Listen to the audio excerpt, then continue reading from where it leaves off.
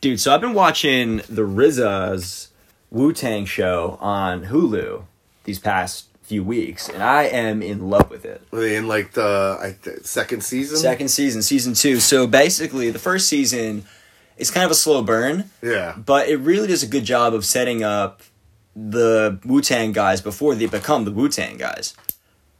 And that's interesting. So they give you like the backstory. The backstory, like it starts. It doesn't just start with them getting together. No, not at all. That's cool. It goes into like their entire history, and to RZA's credit and Alex C's credit, they do a really good job of setting up the RZA as Bobby Diggs and Ghostface Killah as Dennis Coles as very important as guys even before they became Wu-Tang, which is not easy. I mean, how often do you watch a show and just see some random Joe, or like imagine you're watching a superhero show and a whole season Peter Parker is just Peter Parker. That's cool that they... you know what I'm saying? Like that's my point. That's cool that they... And you know what? That's probably why... Because I remember when I heard about the series, I was like, well, why are they doing a series? Why wouldn't they just do like a movie?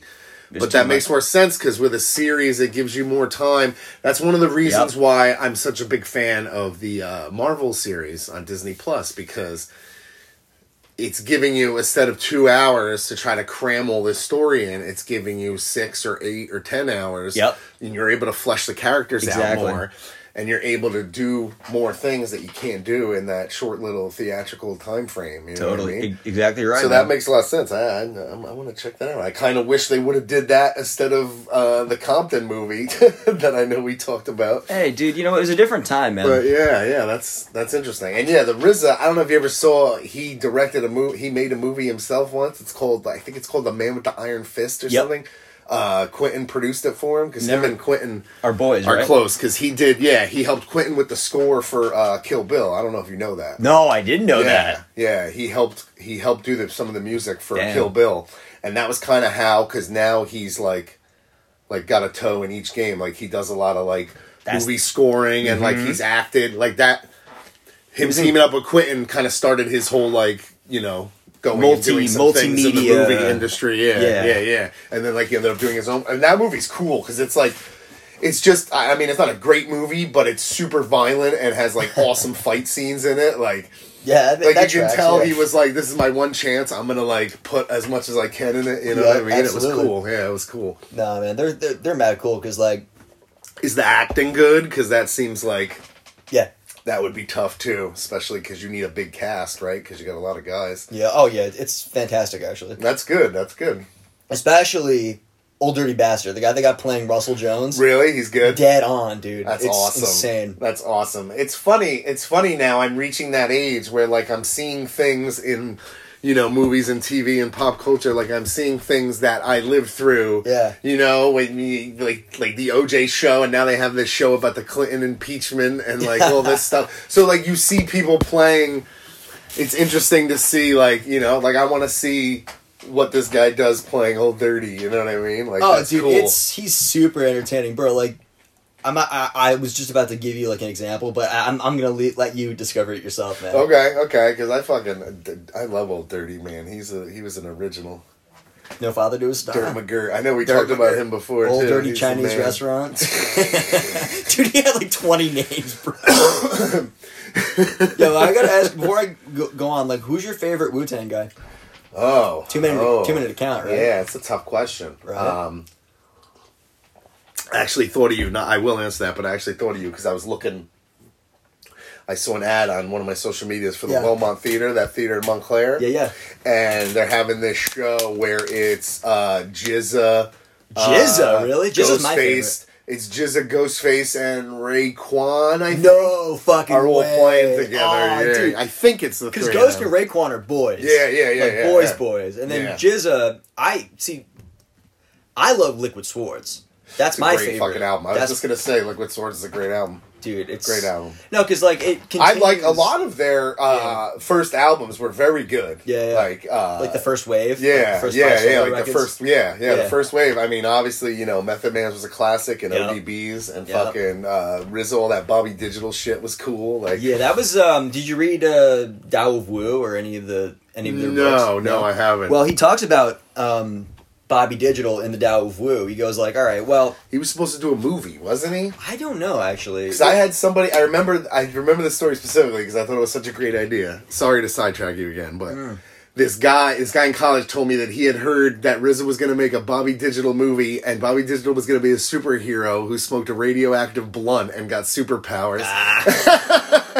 I was like, that sounds like the greatest movie of all time. So basically, it was like a culmination of, well, the RZA spent pretty much the entire 90s in the studio, like, mixing and mastering, like, all the... all the He did solo like records. all their first records, right? Yeah. Yep. You can tell, because they all have, like, a similar sound to them. Yep, exactly. But then, like, then he had, like, a year or so where he wasn't doing anything, and so he decided to go off and make up for lost time and had a lost weekend, basically. Yeah. Yeah, he zagged again, basically. And created Bobby Digital. Yeah, and basically Bobby Digital. I love that album. I listened. Yeah. I had this kid. I had this. It's funny, in West Virginia, there's a lot of wiggers. I think it's funny to me. I don't know why. Is it a white trash thing? They're like what?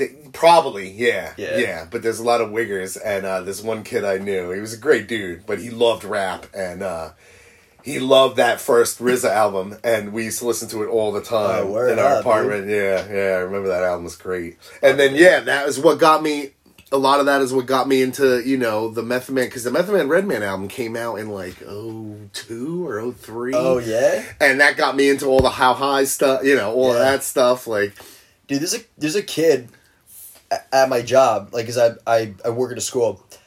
And there's a kid who has a How High backpack, and I'm like, yo, that's fucking awesome, dude. So let me ask you this: how did Meth meet Redman? Did you tell me this? They are. I can't remember if it's stepbrothers or half brothers. Okay, I think they might be half brothers. Oh, or something like that. Yeah. They are somehow like related. This like vaguely related. Oh yeah, I know that much. Yeah, and. So they knew each other, right? Like from the each of their starts. Yeah, you know what I mean. Mm-hmm. And like Redman was never in Wu-Tang, but Redman knew all of them, and like he was always around. And Redman was in this group. I think they were called EPMD with this guy Eric Sermon, and then there was this other rapper that was kind of popular. I'm trying to remember, and that was like how Redman got known initially, like in the God, I forget what year that was, because Redman's first album was really early. That album with that How to Roll a Blunt song I told you about, that was like 91 or something, like really young. Because he had his whole like Newark crew, and then like, Method Man and them, they had their whole like Staten Island crew. That makes sense, Redman and Newark, because the devil. Yeah, Redman, Brick City, like he put Newark on the map back then. Shout out to shout out Newark. Shout out Newark. No, not only that, but Carousella is playing. Shout out to Carousella. We're playing QXTs in January, my guy. What is that? What is QXT? It's like a rock and roll kink bar.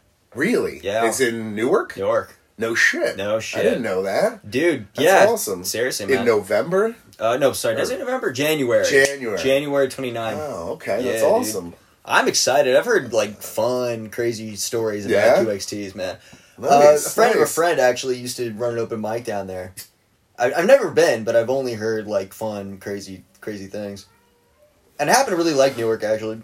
Like, I've hung out I used to work in the Ironbound. I don't know if you know that. Yeah. When you worked at the car rental place, right? That's right, dude. Dude, it was so cool because, like, granted, it's a little dirty, but the people in the Ironbound, especially, are like super friendly. Obviously, a lot of Spanish and Portuguese spoken. Great restaurants. All over the place. Yeah, my dad worked in Kearney, so my dad, like a lot of his work buddies were from Newark, and he knew all the good restaurants. Yeah.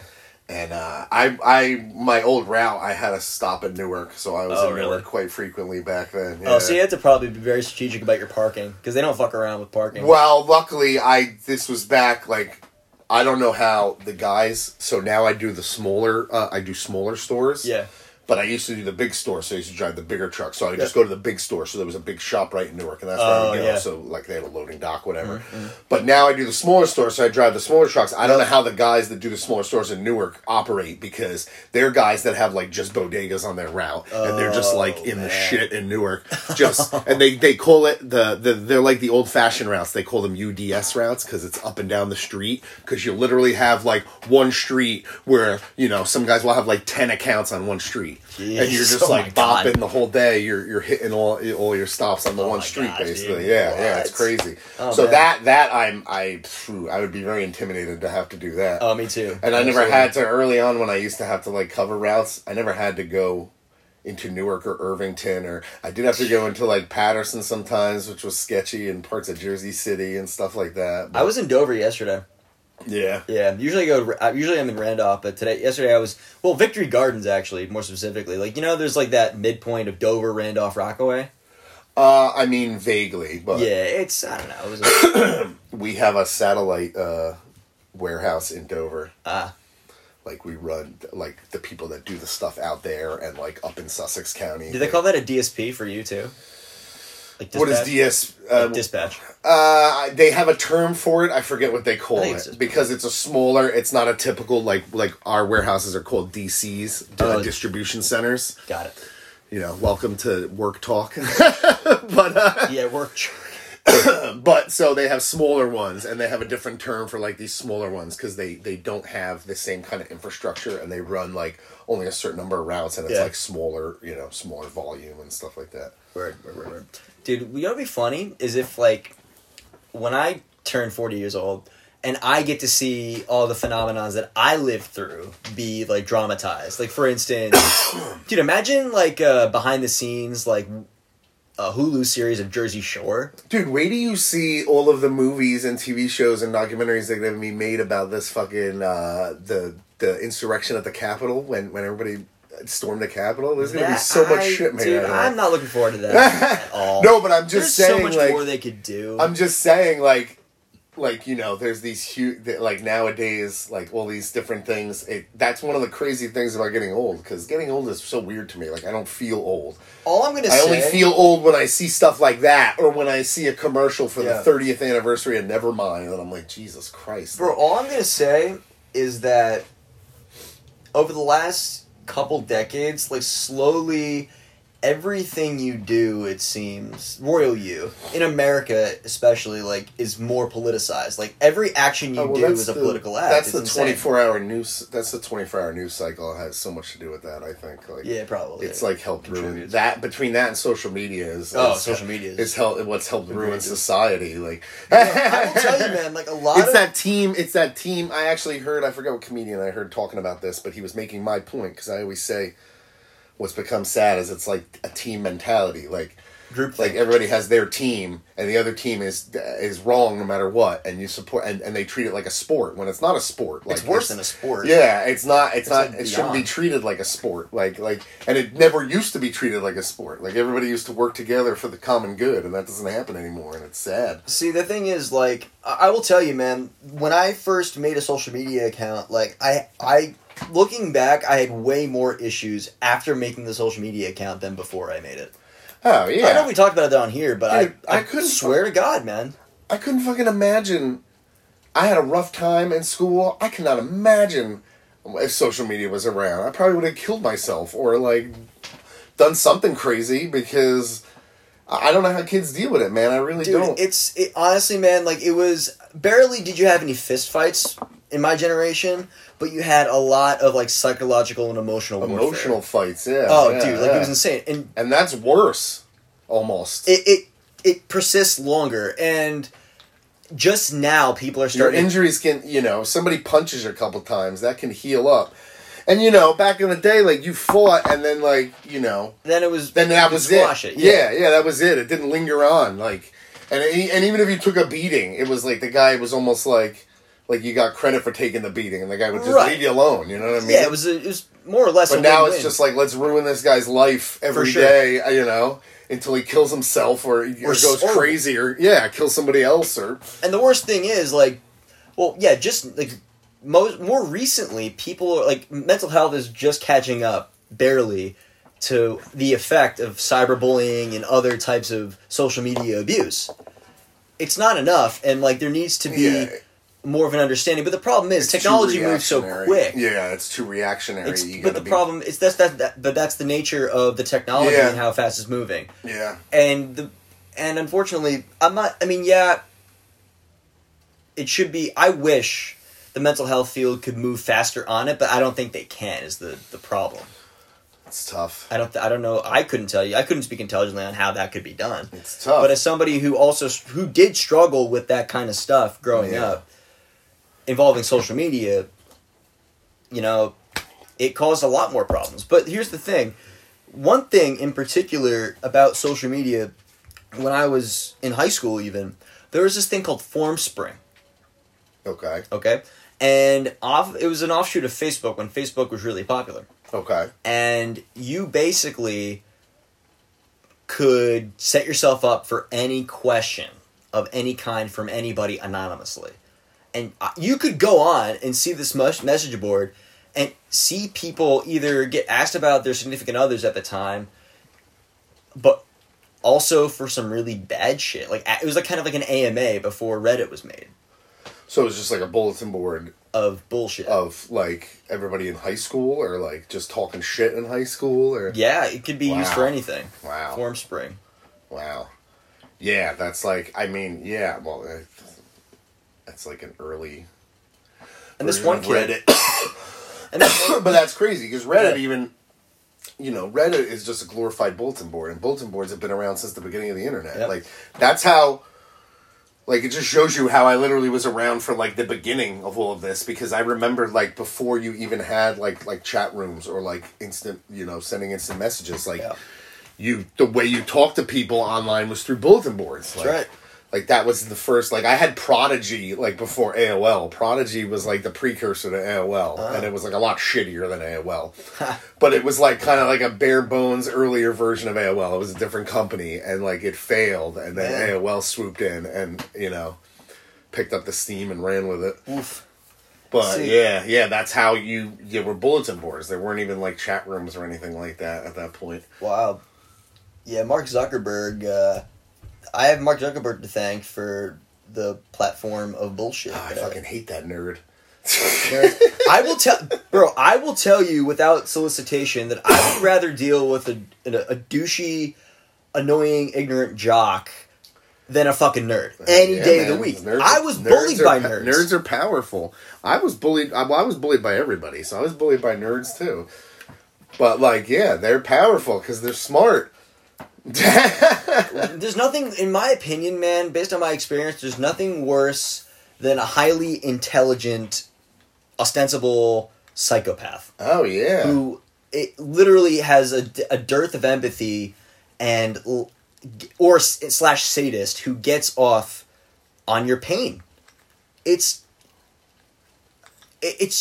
terrifying to know that people like that exist.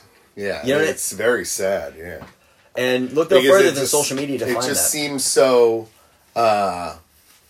it seems so foreign to me that somebody could think like that. You know what I mean? Yeah, it's just brain difference. Yeah, I get, joking around and talking shit, but, then, taking it to that next level is, not good. And talking shit to strangers, that's one thing that I hear famous people talk about all the time. The funny thing, because I follow a lot of comedians and listen to a lot of different podcasts. Yep. The funny thing is, you hear comedians talk, and comedians are comedians bust each other's balls and talk shit on each other all the time. Right. And those are actually my favorite kind of comedians.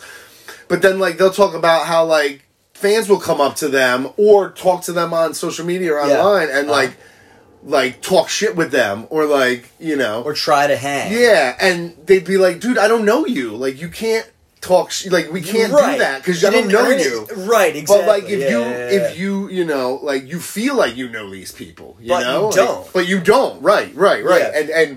And some people don't understand that disconnect. You know what I mean? Yeah. They just think oh, what? We're buddies. No, we're not buddies. No, we're not. Yeah. Take for example, say we're at the Comedy Cellar, right? You see Rich Voss, Jim Norton, and Bobby Kelly all at the table. If you or I went up to them and tried to do what they did, they would destroy us and not in a good way, and for good reason. No, yeah. That's their thing. Get the fuck out of here. Yeah. Yeah, exactly. Yeah, man. Like, Artie used to always talk about how, like, you know, people would always, like, see him and they'd be like, oh, you fat fuck, you piece of shit. And then, like, and he'd be like, what the fuck? And I'd be like, oh, man, I'm a big fan. Like, but don't call him a piece of shit. But they don't understand that. Like, they think they're, like, boys. They think they're, like, being cool. Yeah, but they're not. They're not. Hell no.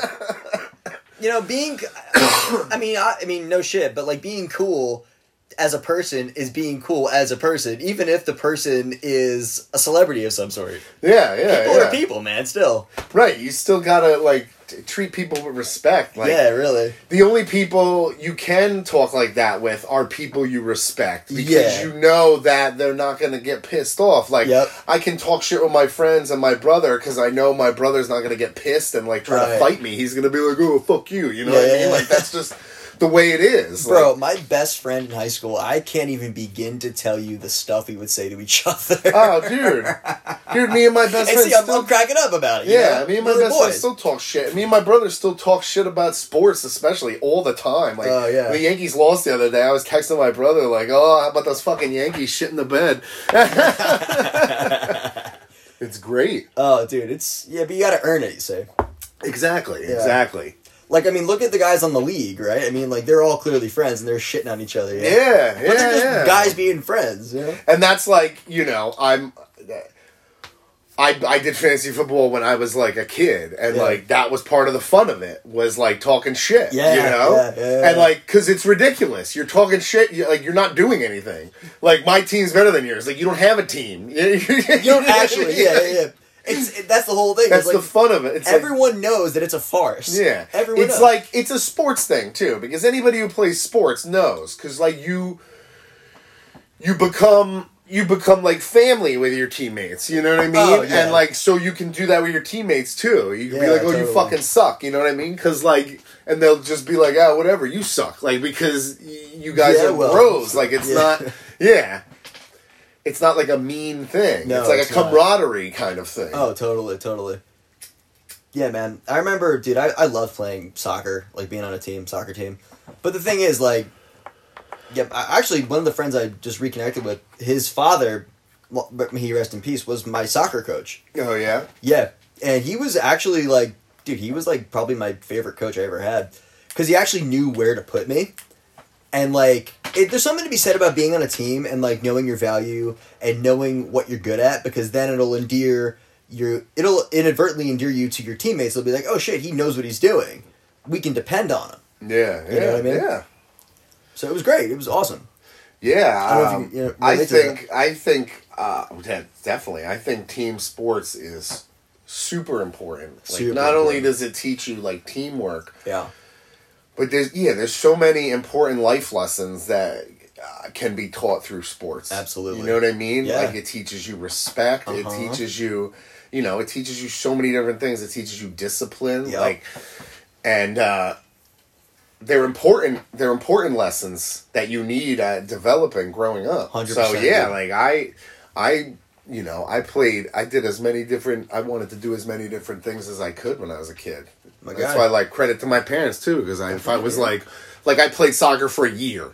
Yeah. And, like, I hated it because I was like, all I do is run. I don't want to play this. So but I tried it. Like, cause all my other friends were doing it. I was like, I'll give it a shot. You know, like, I tried tennis just for the hell of it. Same, so I was like, tennis is cool. Too. Like, let me learn how to play tennis. And, like, I tried it and it was fun. You know what I mean? Yeah. Like, I tried lacrosse once. I don't know. That's why I almost played football, believe it or not. Really? Yeah, dude. You know what was funny? One year, for some reason, Morristown had a dearth of, I guess, 9-year-old football players, and my buddy was already playing football, and he asked me if I wanted to come play football with him, but I couldn't because soccer was starting up. Oh yeah, they're the same seasons. Yeah. Same season, yeah. So soccer and football are fall. Yeah.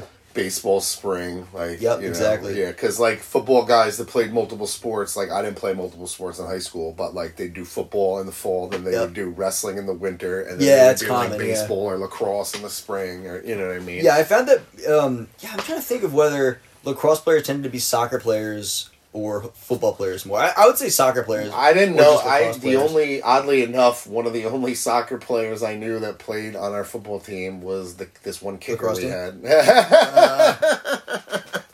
What did he play? Wide receiver? No, he was the kicker. Kicker. Oh, that tracks. Yeah. Because kicking. Yeah.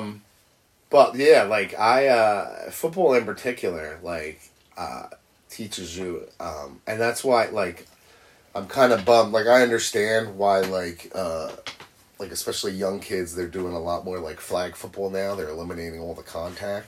Yeah, concussion. Which like I understand, but it like from a football perspective, it kind of sucks because like you're not teaching, like kids are learning certain things later in their development, you know what I mean? Like what had like I'm not saying you should have like 5-year-olds don't necessarily need to be hitting each other. Well, see, here's the problem with... But there's like 12-year-olds playing flag football, you know what I mean? Well, like, I see the argument for the flag football at 11 and 12, and here's why. These guys are wearing pads, right? Like, they don't know how hard they're hitting or how hard they're being hit.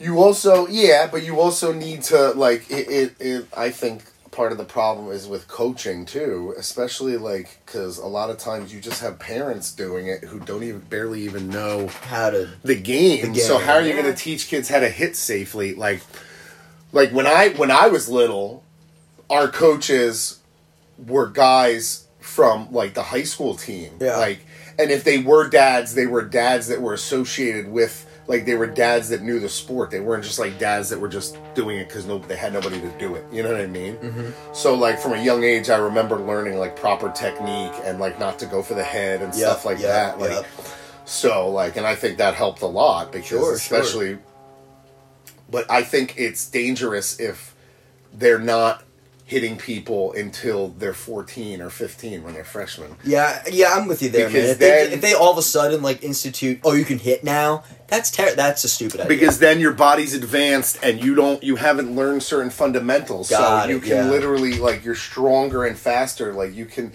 like when you're smaller, you know, you can still hurt yourself, but if you're doing it safely, you know, there's less of a chance of like really significant injury. I don't know. I feel like one day they're just going to eliminate helmets altogether, to be honest with you, which sounds crazy, but I bet you...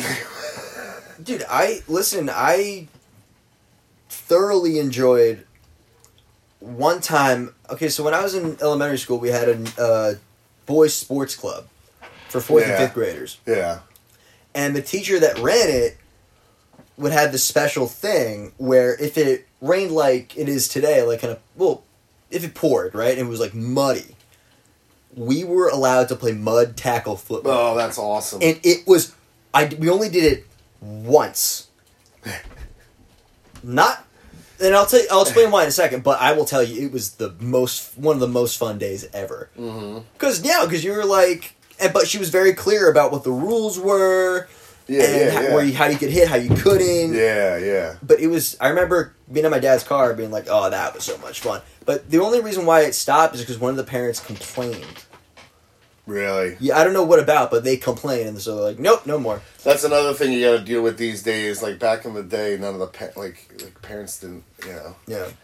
Now you have all these helicopter parents who, like, every little thing, they're like, oh, you know, like, I have to protect my child. And it's like... Yeah, but you see... So my favorite practices were when it poured all day, because you'd be sitting at school and you'd be like, oh, football practice is going to be awesome, because we're just going to fucking dive around in the mud. Yeah, but here...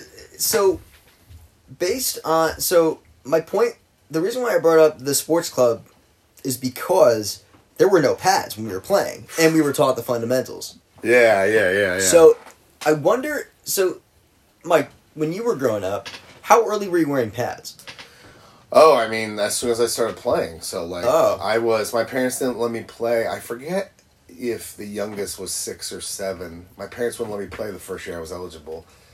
And then I wore them down in the second year. So, I think I was either 7 or 8 the first year. And, or 9. I don't remember, to be honest with you. Yeah, I wonder what happened. I know I started baseball earlier, like football. Mm-hmm.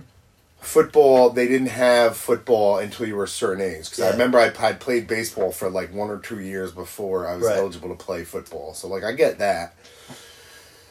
And yeah, I understand flag football, especially with little kids, because at that point you can teach them, those kind of fundamentals, and then as their body gets bigger, you can start to teach them the more physical fundamentals, So what about this, right? Like, I mean, again, you played football growing up, so what if they did this, right? Like, when you were a young kid, till age, 6 or 7, you did flag, and then after that, until you were 12, it was tackle, but no pads, but, fundamentals were key, and then at 13 on, you added pads thereafter. I feel like again, I don't know anything. Tackling without pads is dangerous because I mean, it just seems too dangerous to me.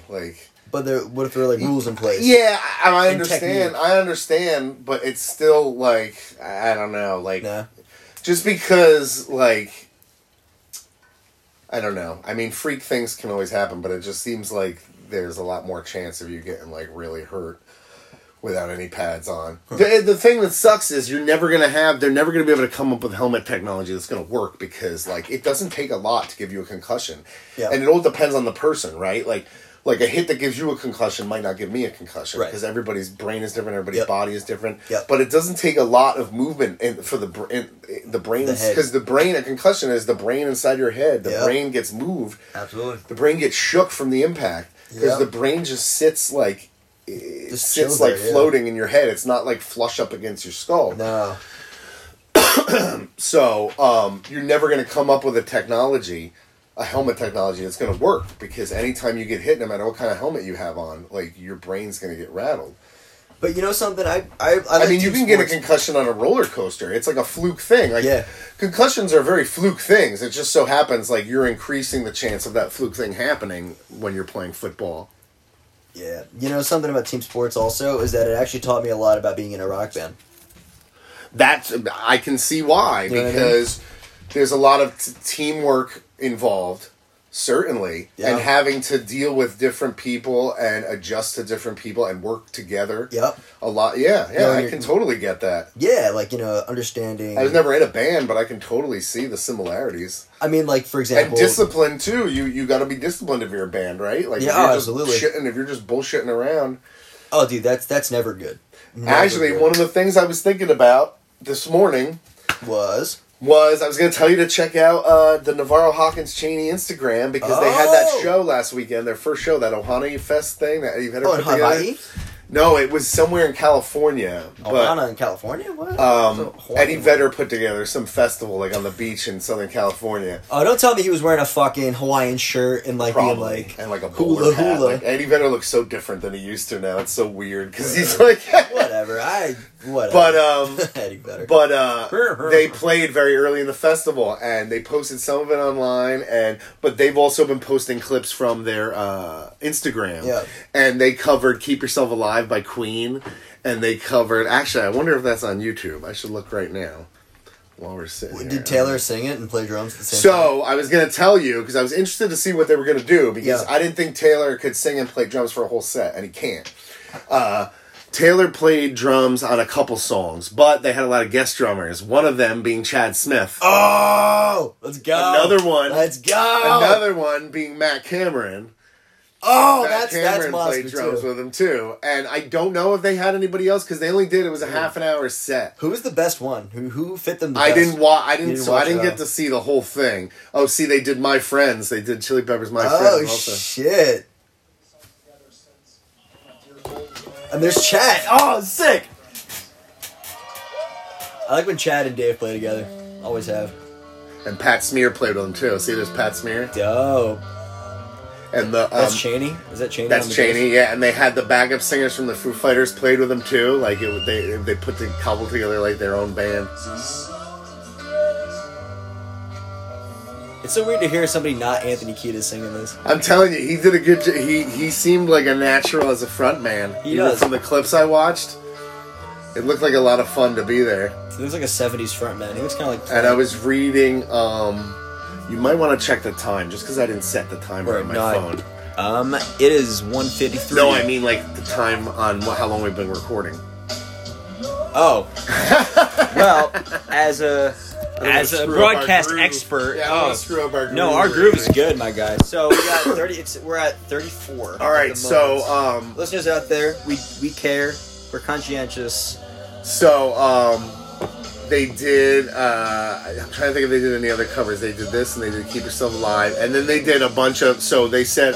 I was reading an interview. I meant to send it to you. Ooh, I was reading an interview this morning that they did with Forbes, I think, and they were talking about the show because it was after the show, and they played like 5 originals, I think, and they said that they recorded a whole album. No kidding. But they were going to kind of release it piecemeal now because, like, you know, like they put the 2 songs out, so they're going to put out a couple more in a few weeks, like. But it was cool, and they were all talking about how like the lockdown is what. Like, they all just started hanging out in Taylor's house and jamming. Yeah. And then, after a while, they had a couple songs, and they were like, shit, we might have a whole album. Like, we might have just created a band. Like, but it all just started with them just hanging out and jamming. Yeah. Those are some of my favorite stories when, like, organic jams happen. Yeah. Turned into shit like this. And, like, you know, it's so cool to see, like, the positive things that have come out of the lockdown. Bro, you know I mean, I wouldn't have gone to my graduate program had it not been especially with creative people, because they just found different ways to fuel their creativity. For instance, and secondly, absolutely. I think the lockdown definitely helped with us starting to do this. And also I started to read. I read more books than I ever have in my life. That's awesome. And it like rock memoirs are like my favorite. I can't recommend this high enough. I'm not that far into it yet. The Mark Lanigan book that you got me for my birthday. Yes. But I'm a big Mark Lanigan fan. I know we've spoken of him before, but it is fucking an awesome book. I'll check it out. I'm only like a couple chapters into it. Nice. But he was destined to write a book because like his style is really cool too. Awesome, man. You know who else was? Sting. Oddly enough. Really? Yeah, Sting's book's pretty good, too. I don't have my bookcases upstairs, but I gotta show you a bunch of the ones that I have, because if you want to borrow any of them, you can, because I think I told you that the Tony Iommi one was really good. Yeah, you did tell me that. Yeah, I'm interested. The Pete Townsend one was really good. The Keith Richards one was fucking awesome. It's like one of the best ones, right, Keith? Yes, I really enjoyed the Keith Richards one. I really, really did. Because he's funny as hell, right? Yes, he is really funny. Yeah. And so honest. He hates like Mick Jagger, right? Or... Kinda. You know, right? It's a love-hate. Like, sort of like Stevie and Bruce. He you know, and he talks about it. People always...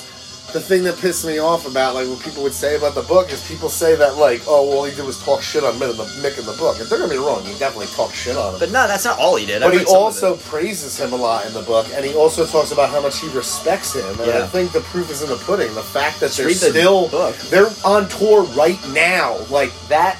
Yeah. The fact that they're still doing it shows you that they clearly respect and love each other. Yep. And it's like with any, you know, Paul and John, like the Davies brothers, like the Robinson brothers, any Sting like, and Stuart Copeland. Yeah, any team, especially those two, and I'll tell you in a second. Any group like that, you know, it's going to be a love-hate thing. Like, you know what's funny? I've read a little bit of Stuart Copeland's book, and obviously I'm reading Sting's book now. They, like you're saying, I mean, the press would always say, oh, Sting and Stuart, oh, they hate each other, blah, blah, blah. But in the books, it's very obvious that they respect each other immensely. Oh, yeah. Well, yeah, and there's something to be said. Just keep yourself alive, by the way. Nice. There's something to be said for leaving on top, too. Like, you have 100%. To respect the fact that they did that. Yeah. You know? Like, whenever, I always... you know, Matt Cameron's playing with him in this song. I like them better with Chad, but anyway. But it was really cool. I'm biased 'cause I like it was Chad. really cool that, like, you know, like they just had a bunch of their friends show up and play with them. My friend from college looks kind of like Taylor Hawkins, actually. But Taylor, and he's a front man, you know. You can tell that Taylor like loves being a front man. Yes, he does. I wonder if he ever grumbles to Dave. But they said in the article, Taylor was like, we basically wanted to make a Dave solo record. He was like, we just wanted to showcase how awesome Dave is. He was like... Navarro? Yeah, he's like, I've been trying to play with Dave, like, for years. He's like, and we finally had the time and were able to do it. Wasn't he supposed to replace Izzy Stradlin in Guns N' Roses at one point? Ooh, I never heard that. Is that true? I think so. Wow. I think he was like a top of the list. Well, yeah. Who? By the way, who the fuck is Gilby Clarke? Who is? I forget what other band he was in, but he was in one of the worst television shows ever created. I don't know, that Rockstar Supernova show. Tommy Lee. Dude, too, right? I wonder if it's on YouTube. Because I bet it is. It's it's one of those like train wreck things. I watched every episode because it was awful, but it was like bad awful, good awful. Yes, good awful. Oh, dude, I love those kinds of things. Yeah. So the first season, this was early 2000s. They did this show called Rockstar in Excess because Michael Hutchins killed himself masturbating and hanging from a door. Like Carradine style. Yeah, autoerotic asphyxiation. And so years later, was it wearing a Batman? The guys at In Excess were like, let's do a show to find our new singer. Yeah. So they did this reality show, and they found a new singer for In Excess. I forget the guy's name. He had some douchey name, like I Ryan Starr. No, but it was like JD Power or something. Like it was some really douchey name. But anyway, and it was awful. I remember the first song came out, and I was like, what the fuck? Like it didn't. But anyway, then so the Geniuses, it was a CBS show. I think they were like, ooh, let's do another season. And so their idea was, we'll put together this super group. Oh. And we'll name them Supernova. And the supergroup was Dave Navarro, who co-hosted the show with Brooke Burke, who was the worst host ever imagined. Was he? Brooke Burke was awful. She was such a statue. She's a statue. She was this statuesque woman who hosted this show on E! For years, and so she was kind of like a TV personality. Oh, but she was very attractive. Oh, okay. But she was like a statue, just reading off the teleprompter. It's so funny just watching her. But anyway, it was Dave Navarro.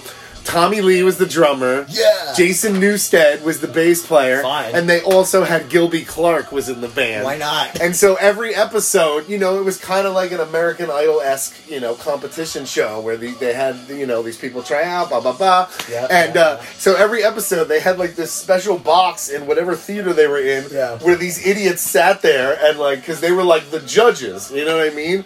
And it was so cheesy because like before they even had a singer, they already had a name, and like it was so douchey, you know what I mean?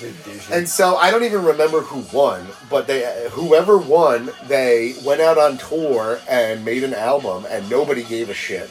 And I remember because Dave Navarro had some other side band at the time that he would always promote on the show, and he toured with them, and like nobody went and saw them, nobody cared. And it just kind of like fell apart. But it's like.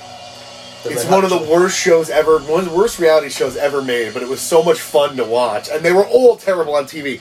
Dave Navarro was actually the best one on TV, and you can see why he's still on TV. But everybody else was terrible on TV. Oh. It was so fucking funny, dude. I'm just thinking about Newsted on TV. That's kind of funny. Oh, yeah. He's so wooden. And Tommy Lee's just like, yeah, dude. Like, Tommy Lee's man. like, oh, man. The worst. Yo, me and Pam were on that boat. Bro, it was amazing. He acts like you would think a guy with a giant penis would act. You know what I mean? Like he acts like big dick energy. yes, he has big dick energy. His personality is big dick energy. Like he's never had to worry about anything because he would just show his penis and his. It's all good, man. Don't worry about it. I got you. Tommy Lee. Didn't stop that kid. Never mind. Oh. Anyway, so dude, I think he lost a lot of money in that. I bet he civil suit, by the way. Rightly so. Anyway, yeah, it was fucked. So the thing about reality TV is this: don't watch Survivor. I don't know if you ever did. Watched Survivor. So I watched. So again, I was around when it fucking started because I'm so old. I watched the first 2 seasons of Survivor, I think, and then I stopped. But everybody watched the first season of Survivor. Right. Like 40 million people watched this. Yeah, like everybody watched the first season. Dude, you know what the ratings were? Like this, and rightly so, this new season? What? I don't know. 1.8.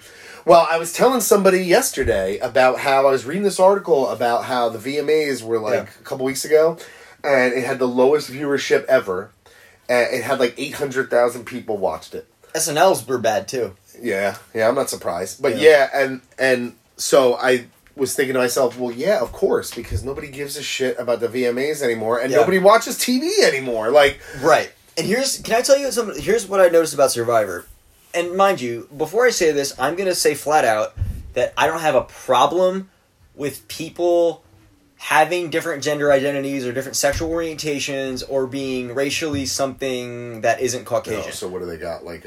So here's what they do. But what I do have a problem with is when people shoehorn in, like, things just to, like, piggyback on a social movement. Be, like, inclusionary and... Right. I don't like For that me, either. Because, let me be flat out here. That stuff is A-okay with me. Have your identity. Same here. Do your thing. Do whatever you want. God bless you. Thank you. But don't ever go out of your way and douchily try to placate or, like, be very transparent in your efforts to jump on a movement. And let me give you an example of what. On Survivor. Right. Jeff Probst, who I think is a douchebag. So do I. Thank you. High five. Amen to that. I think he's an ass. So I remember him when he hosted Rock and Roll Jeopardy on VH1. Oh, I don't even remember that. Pre-Survivor days. Oh, so Probst, right? So what he says to everyone is, "Hey guys, it's kind of the new generation, right? We got some days this season. You got some what? Some days. It's worse than that. Really? Oh, so geez. He's like, guys, I've always said, come on in, guys, for any time you guys come in for a challenge. Now, is there anything I should say different? Oh, Jesus. And at first they're like, no, just keep it. But then later they're like, no, you know what? They had like a discussion about it. They had a discussion about this is the first so 2 right minutes there, that's in. not Survivor. Right there. That's not Survivor. It's not that's my point. It's not Survivor anymore. Have the discussion, but why it doesn't need to be on It doesn't matter. Part of the episode. That has nothing to do. You can still have the discussion, but it doesn't even need to be in the episode. Crammed in the episode. Right. Have it maybe as like an outtake or have it as like an interview, but like to shoehorn it into the show that is. It's a Survivor, it's a strategy game. It has nothing to do with that kind of stuff, like, inherently. So a couple things I was thinking is, first thing, yes.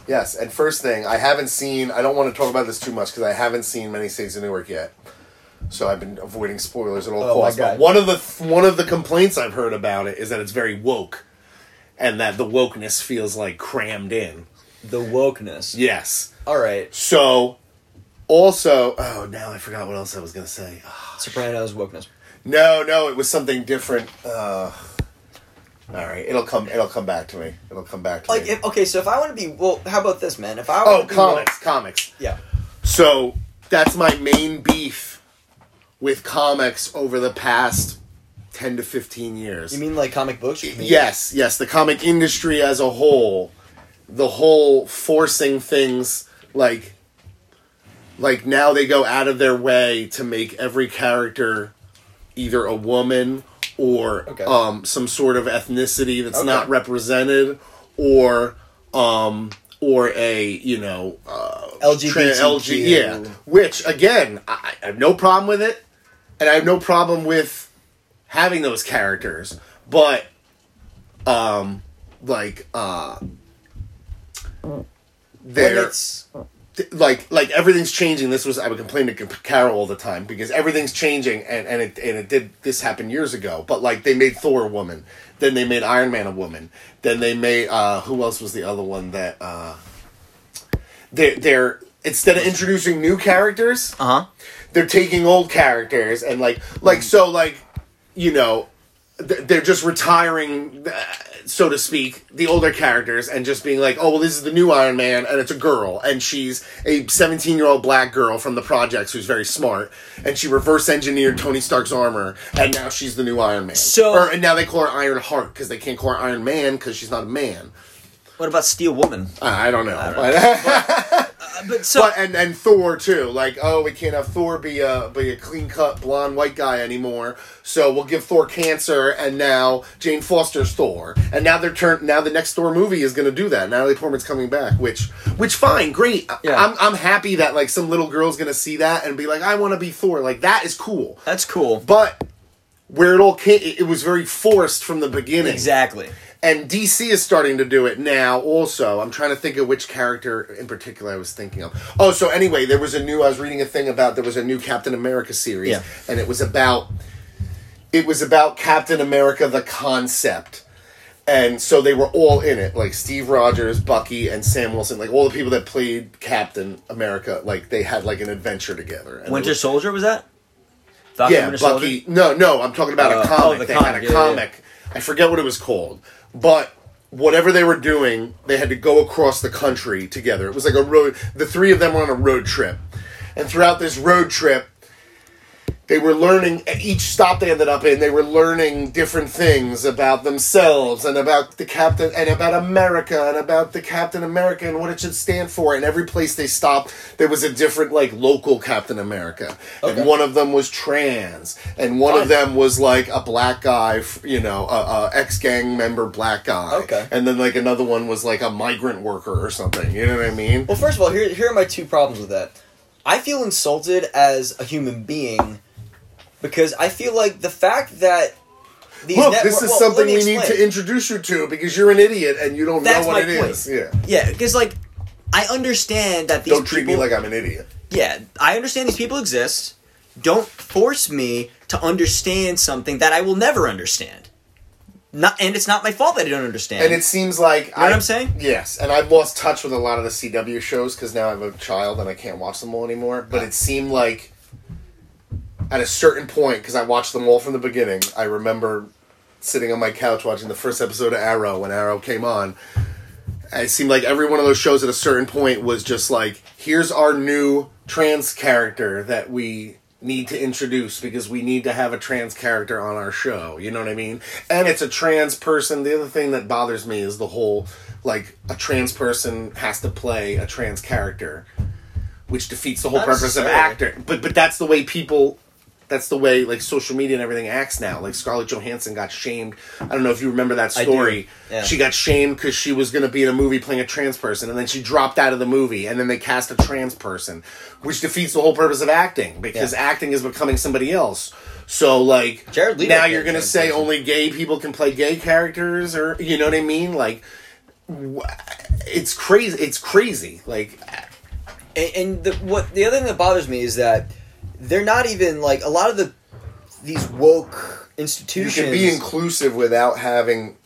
I'm sorry, what were you saying? Without having to, like, force it, you know, shove it in my face everywhere I turn. And not only that, but also to not even be creative with it. You're literally reusing the concepts of Iron Man and Thor to use your example. Come up with a new character. Thank you, come up with a new character then. Right. And that's why I'm saying, like, I don't have it doesn't bother me, and they've done it. They have done it in certain cases. And I wasn't like, oh, why does this character have to be this? Like, I don't care. It's a new character, so the new character can be whatever you want it to be. Yeah. But then, like, now they're even J.J. Abrams is producing. They're going to make a Black Superman movie. Okay. Based on this one comic where Superman grew up in the ghetto. He was a poor black kid from the ghetto where his ship landed instead of landing in a farm in Kansas. You know what I mean? So it's like a different take on... So why couldn't somebody have been basically... They say they say people's, you know, the younger people's main complaint is, oh, all these characters are white guys. Well, when all these characters were created in the 30s. All the people that creating them were white guys. And white guys ruled everything back then, you know? Because, so, obviously, that's why I'm saying create new characters. Because if you're adding the word... Why can't Tony Stark take this girl in? Why can't the story be she reverse engineers his suit, and he takes her in, and they become friends, and he becomes kind of a mentor to her, and she develops her own suit, and then becomes this whole new character instead of replacing Iron Man. But what role does that leave for Tony then?